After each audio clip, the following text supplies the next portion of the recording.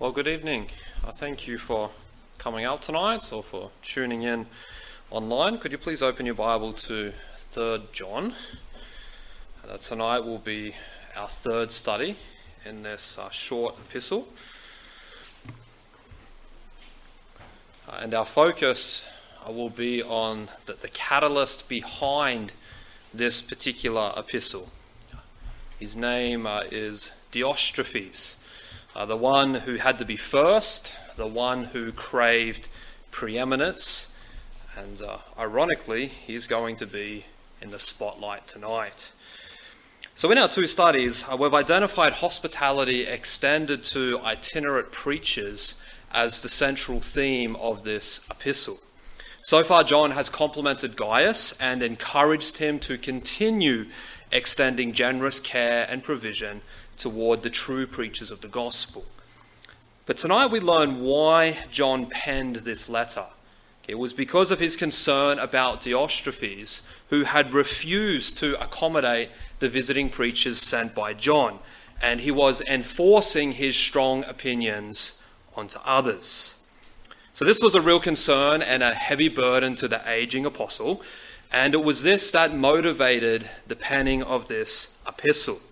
It's calling out, it's confronting the behavior of Diotrephes, and it's also an attempt to hinder these poisonous attitudes from spreading and corrupting entire congregations, which would be detrimental to the ministry of itinerant preachers who relied on the hospitality and generosity of the saints.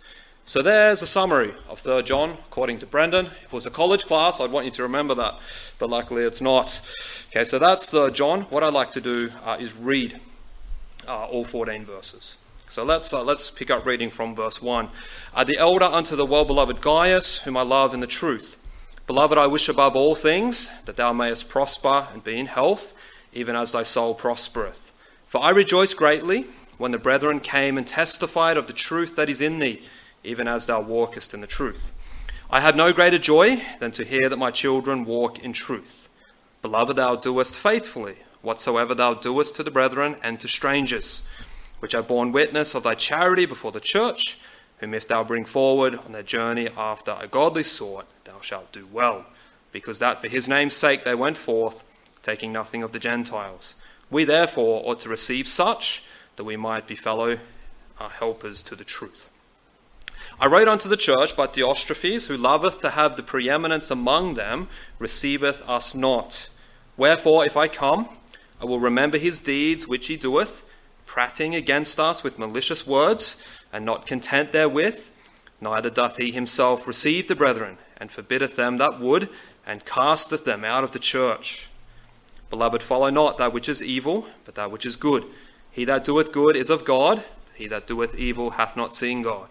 Demetrius hath a good report of all men, and of the truth itself. Yea, and we also bear record, and ye know that our record is true. I had many things to write, but I will not with ink and pen write unto thee. But I trust I shall shortly see thee, and we shall speak face to face. Peace be to thee. Our friends salute thee. Greet the friends by name. Amen. Let's pray. Father, thank you for bringing us together tonight and for giving us the opportunity to study your word. I ask that you would help me to communicate clearly, and may the meaning of the text become obvious to us through the illuminating ministry of the Spirit. And please help us to be submissive to the text. May we be honest and open in the text assessment of our heart. We ask this in Jesus' name. Amen. Have you ever been in a conversation, and let's say it's at a coffee shop, it's a pre-arranged meeting, and you assumed there was no agenda. It was just a friendly catch-up in your mind. Okay, you arrive early, the cafe's lovely, you take your seat, and the conversation flows. It's all pleasant. You order your coffee, it's made to perfection. You tuck into chocolate brownies if you're unhealthy like me, or your fruit and yogurt, whatever healthy people eat. And the whole experience is lovely. But then out of nowhere it takes an unexpected turn. The bomb gets dropped and the whole mood changes. And you think, where in the world did that come from? Everything was so pleasant, but then it's like they've taken this vicious U-turn and they're driving away from Pleasant Street at a rapid rate of knots, and now the criticism is flowing. Have you ever experienced that? Either in conversation or perhaps in email or text. Everything seems to be clear skies and sunshine, it looks wonderful, but then out of the blue the dark clouds roll in and the storm unleashes. The book of 3 John is a little bit like this. It starts with praise and encouragement, and it even ends that way. But in the middle of the letter, it's like, whoa, where did that come from? It hits us unexpectedly. The apostle calls out Diotrephes. Remember, this is John. This is the apostle of love. He calls out Diotrephes and publicly criticizes him for his out-of-line behavior. It's a very confrontational moment, and there's a shift in both the tone and the content. But as I suggested earlier, this is what triggered the letter. It was to address this very issue and the ramifications, both actual and potential. So I'd like us to spend our time considering the attitudes and actions of Diotrephes that necessitated this epistle, and for us to learn about some hazardous attitudes and actions that can easily permeate the church, but need to be eradicated before they wreak destruction. So that's where we're heading, and the approach is really, really simple. I want to ask 2 questions in order to unpack the text. The questions are, what are the issues, and what is the cause of the issues? So question number 1, what are the issues? In verse 9, John mentions that he had written a letter to the church. Verse 9 says, I wrote unto the church. But this particular letter was not well received by Diotrephes. Now, a couple of questions naturally arise, the most obvious being, what letter? What letter is John talking about? Now, some believe this could be referring to either the first or second of John's epistles, but that seems highly improbable. It's more likely that this refers to a letter of commendation that preceded the coming of the itinerant preachers. Now, this was a common practice of the time, and someone like John, he was well known, he was well respected, he was an authoritative figure in the church. He would send a letter to varying churches, which was his stamp of approval for the preachers that would come through their towns. So it would function similar to a character reference does today when you apply for a job. Now, this was especially important in the early church because, as I mentioned last week, there were many itinerant preachers, and some of them were very bad. They preached a false message, some were doing it all for money, and some did both. And hence, a letter from an apostle was invaluable to prove the legitimacy of your preaching ministry. It's interesting that the Apostle Paul mentions this practice in 2 Corinthians. 2 Corinthians is all about Paul defending his ministry. And he says in chapter 3, verse 1, do we begin again to commend ourselves, or need we, as some others, epistles or letters of commendation to you, or letters of commendation from you? So this reveals the common practice of these letters, and that seems to be what's referenced in our text. And that particular view fits the central theme of this epistle, which is all about providing hospitality for the visiting preachers. But this particular letter written by John was not well received by everybody. Diotrephes was not thrilled. Verse 9 concludes, the final phrase, receiveth us not. This is referencing 2 things. He didn't receive the letter well, and he didn't receive the preachers. Now, we're not exactly sure how he responded to the letter. Maybe he destroyed it, and that's why we can't determine exactly what the letter was. We know he definitely discredited the author of the letter. He didn't respond favorably. And verse 10 outlines for us the behavior of Diotrephes. It's like John is bringing the charges against him. Picture a court scene, and John is bringing the things that he was guilty of.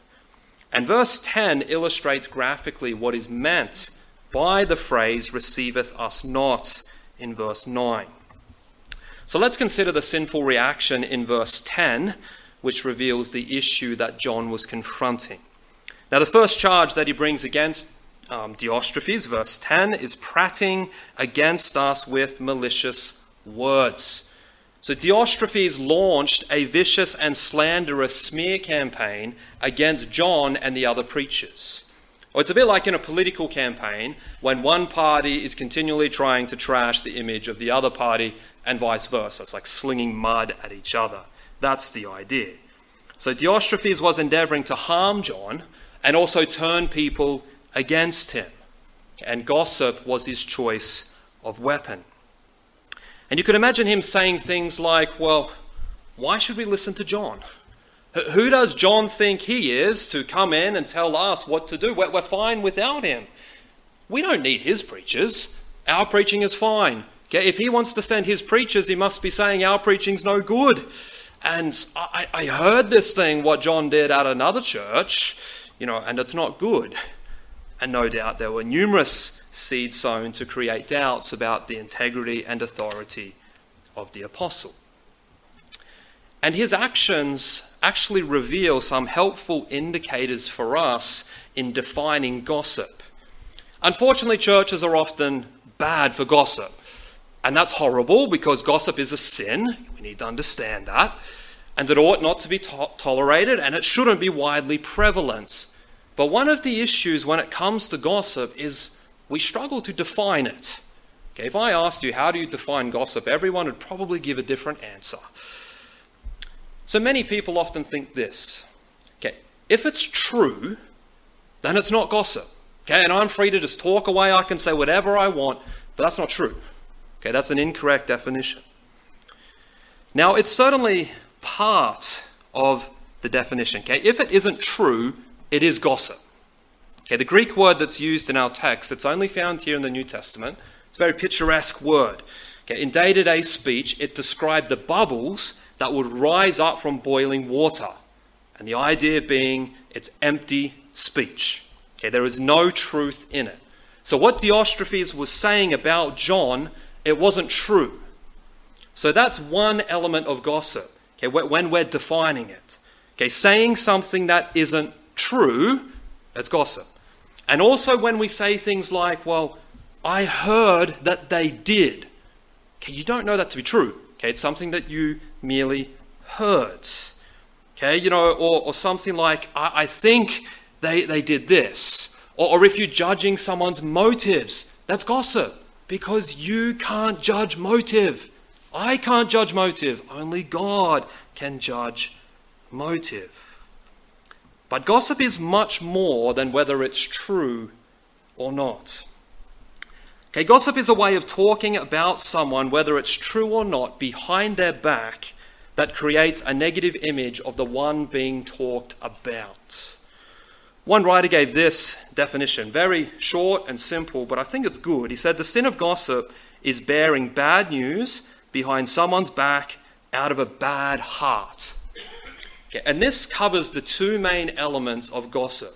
Okay, the first element is the intent. Okay, gossip has the intention of tearing others down. Okay, it has the intention of making others look bad.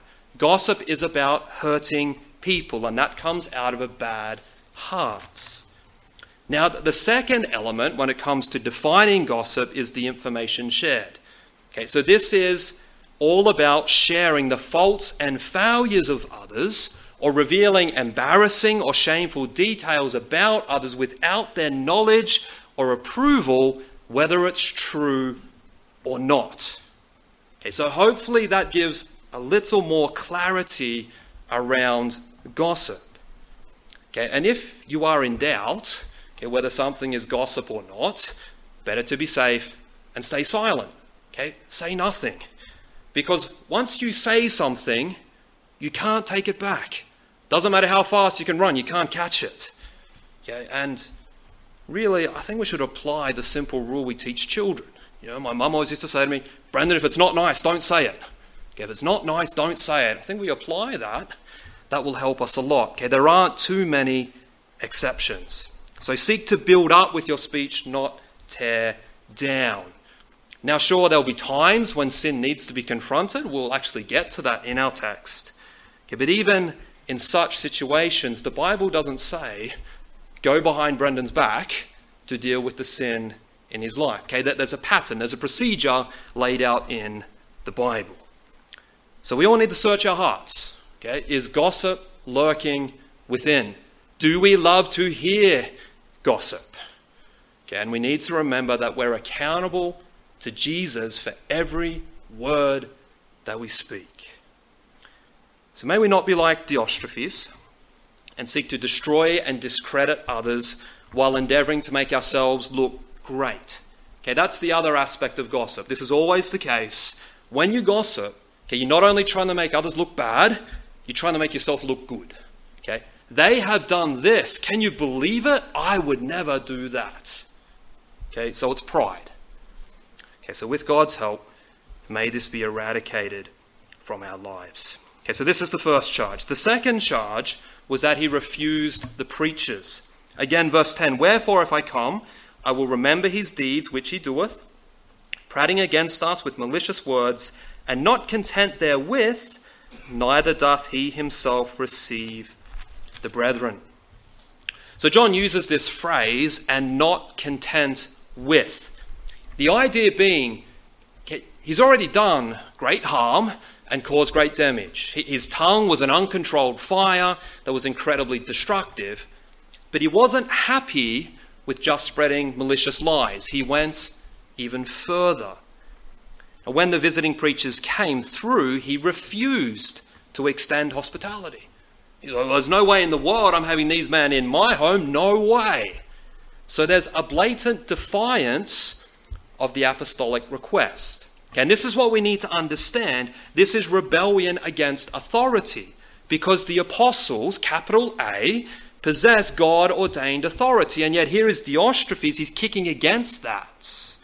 Rather than receiving John's request, he rejected it. And try and imagine how demoralizing this must have been for both John and these preachers. Okay, firstly for John. Okay, in this society, it was highly disrespectful to treat elderly people this way. And to compound it, John was an apostle. Okay, he occupied an authoritative position in the church. So this whole situation brought great shame upon John. It would have been a source of mockery and slander for the world that was watching on.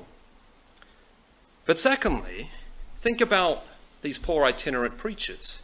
How discouraging it must have been for them. Most of them were probably inexperienced. A lot of them were probably quite young. And here's this man in the church, Diotrephes, treating them horribly. Okay, trying to run them out of the ministry rather than encouraging them. Okay, so I was trying to put myself in that situation. It would have been, I finished Bible college and then I moved to Lismore. It would have been like Pastor Peter, okay, deliberately making my life really, really challenging and chasing me out of the church. Okay, that would have been a horrible thing to do. Okay, and that is what's happening here. Okay, so there's that emotional, there's that psychological hurt, but also where would they stay? Who would provide for them? Okay, they've left their home city, that they don't have anything, and they needed these people to extend hospitality in order to meet their needs. Okay, but Diotrephes refused. So that's the second charge brought against him. But there was also a third charge. Diotrephes didn't stop there, but he also enforced others to follow his lead. So he turned others against these preachers. And this is what characters like Diotrephes do. That this is what gossipers do. They endeavor to get people on their side and then turn them against others. Notice what verse 10 says. Okay, wherefore if I come, I will remember his deeds which he doeth, prating against us with malicious words, and not content therewith. Neither doth he receive the brethren, and forbiddeth them that would, and casteth them out of the church.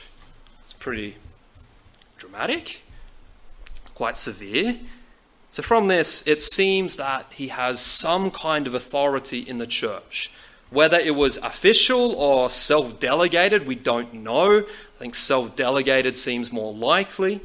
And he forbids to extend hospitality.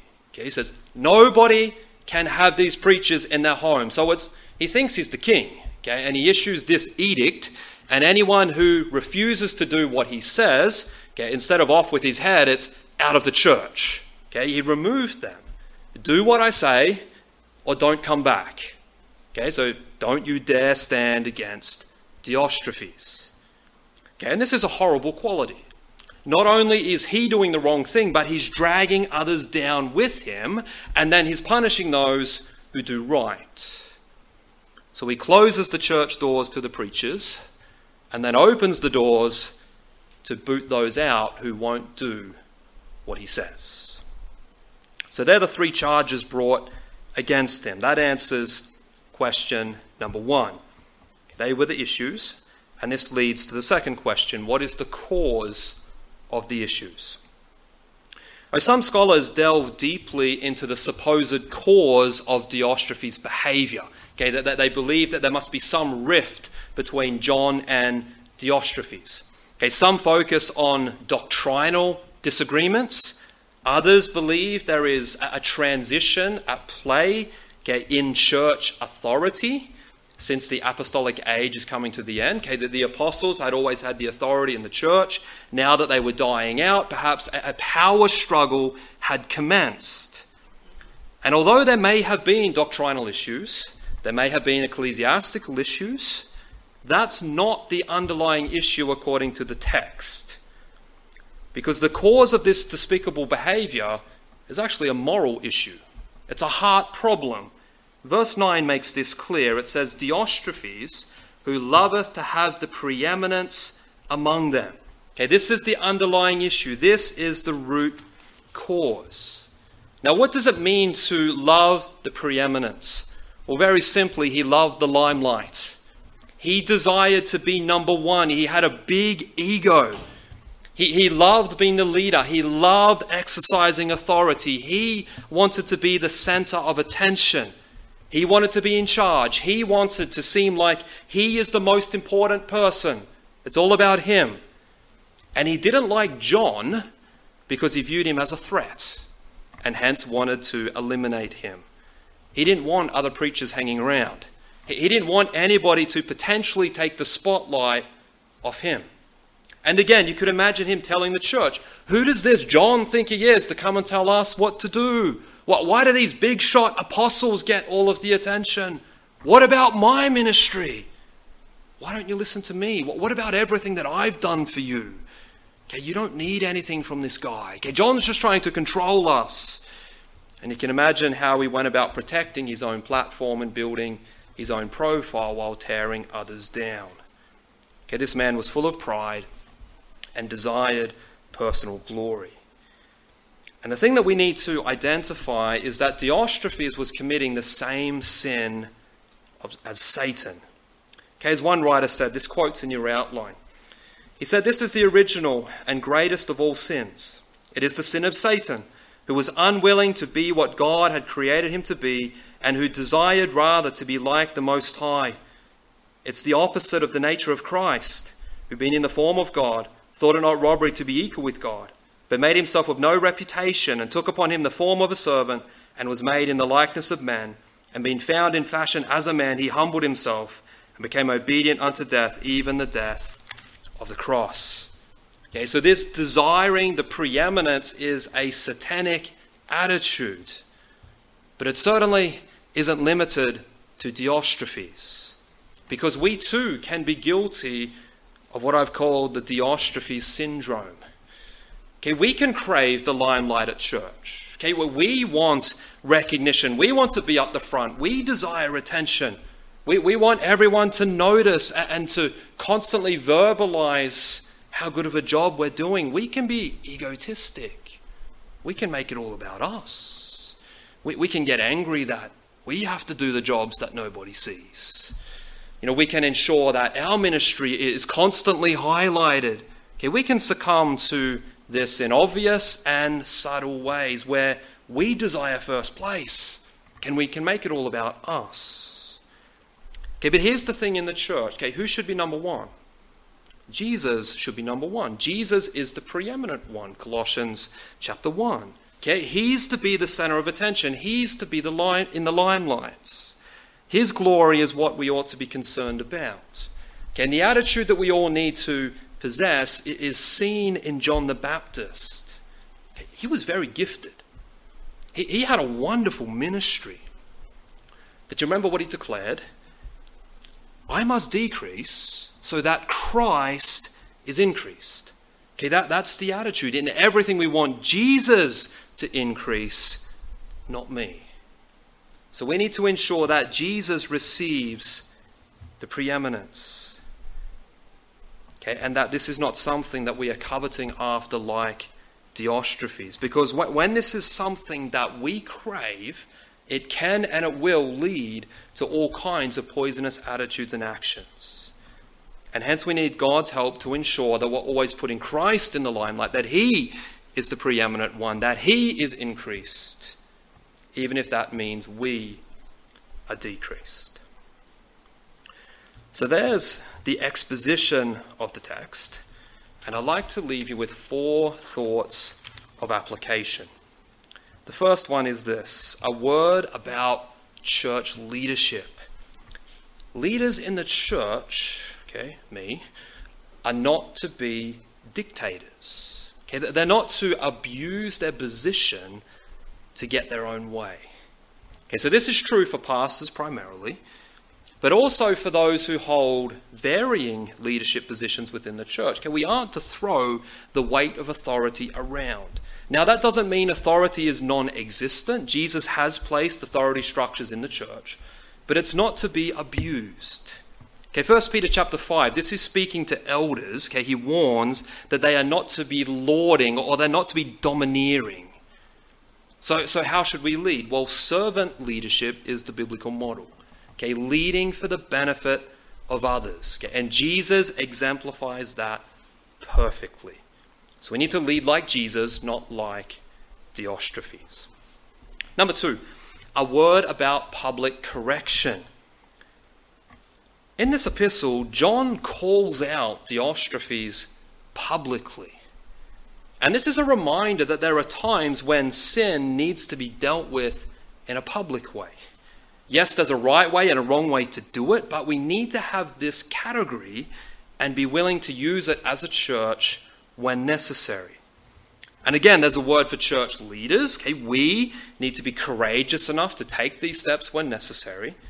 But there's also a word to the church. Okay, you need to understand that there are times when this needs to happen. It's not often, but you need to avoid the mentality that thinks straight away, we shouldn't do this. Okay, it's unloving, it's judgmental. I should never, ever call anything out, because that's unscriptural. Okay, there will be times when people need to be called out and dealt with in a public manner. Number 3, a word about church issues. Now, sometimes Christians can get very discouraged about issues and problems in the church, okay, and rightly so. But we see in the text that right from the beginning of the church, okay, it's only been running for, let's say, 60 years, it was never perfect. Okay, there was sin in the church, and that's evident right throughout the New Testament. Okay, and our text confirms that there's no such thing as a perfect church. And as has been famously said, if you find the perfect church, don't go there because you'll ruin it. I think Spurgeon said that. But we need to understand that within the church there will be good and there will be evil mingled together. There will be issues, there will be conflict. Now, I'm not trying to excuse it, certainly not, but we do need to be realistic. Because if there was going to be no problems at all, why does the Bible show us how to deal with problems in the church? So we need to be careful that we don't have unrealistic expectations, because here's the thing within the church. Think of the makeup of the church. Okay. There are unsaved people in the church. Then those of us who are Christians, we are in the process of sanctification. Okay, so even we as Christians, we aren't perfect. You aren't perfect. We're all flawed and broken.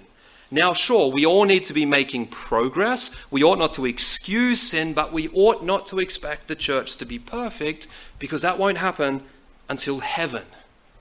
But in the meantime, we're to live together and help each other to become more and more like Christ, okay, making progress to the right. Okay, but don't be shocked if there's a Diotrephes in the church. And the fourth point of application is a word about self-love. We see in the text that self-love spoils and impairs all relationships. Okay, self-love spoils and impairs all relationships. Look at Diotrephes. He slandered John, ruining that relationship. He gave the cold shoulder to the visiting preachers, ruining that relationship. He excommunicated those who didn't agree with him, ruining that relationship. Okay, self-love is destructive to our relationships. And it's a root cause of an awful lot of our problems. Personal vanity lies at the root of most problems in the church. A lot of marriage problems, a lot of family problems, in fact, most relational problems. Okay, we overestimate and overvalue ourselves, and we underestimate and undervalue others. Okay, and this is a root of so many destructive attitudes and behaviors. And the solution is that we need to love God and love others more. Okay? And Jesus is the perfect example of that. That's how he lived his life. Okay? And thankfully he did that in our place because we fail so often. But now it's possible for us to live more like Jesus. Now we can't do that in of our own strength, but with God's grace, God's help, we can change. And our love for the Lord and our love for others can grow. And the attitude of he must increase, but I must decrease can be a reality in our lives. Okay, and if that's present, okay, it will breathe vitality and health into our relationships. So may the Lord help us to not insist on personal preeminence, but may the Lord Jesus be the preeminent one in our life. Because that's his rightful place. And when we get this right, okay, it will have a positive impact on all of our relationships and not a negative impact like self-love. Amen. Now let's pray. Father, I do thank you for this portion of Scripture.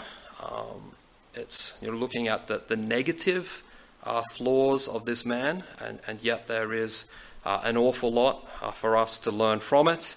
And we do thank you for that, and please help us to apply the lessons that we need to. Father, please keep us safe as we travel home. We ask this in Jesus' name and for Jesus' sake. Amen.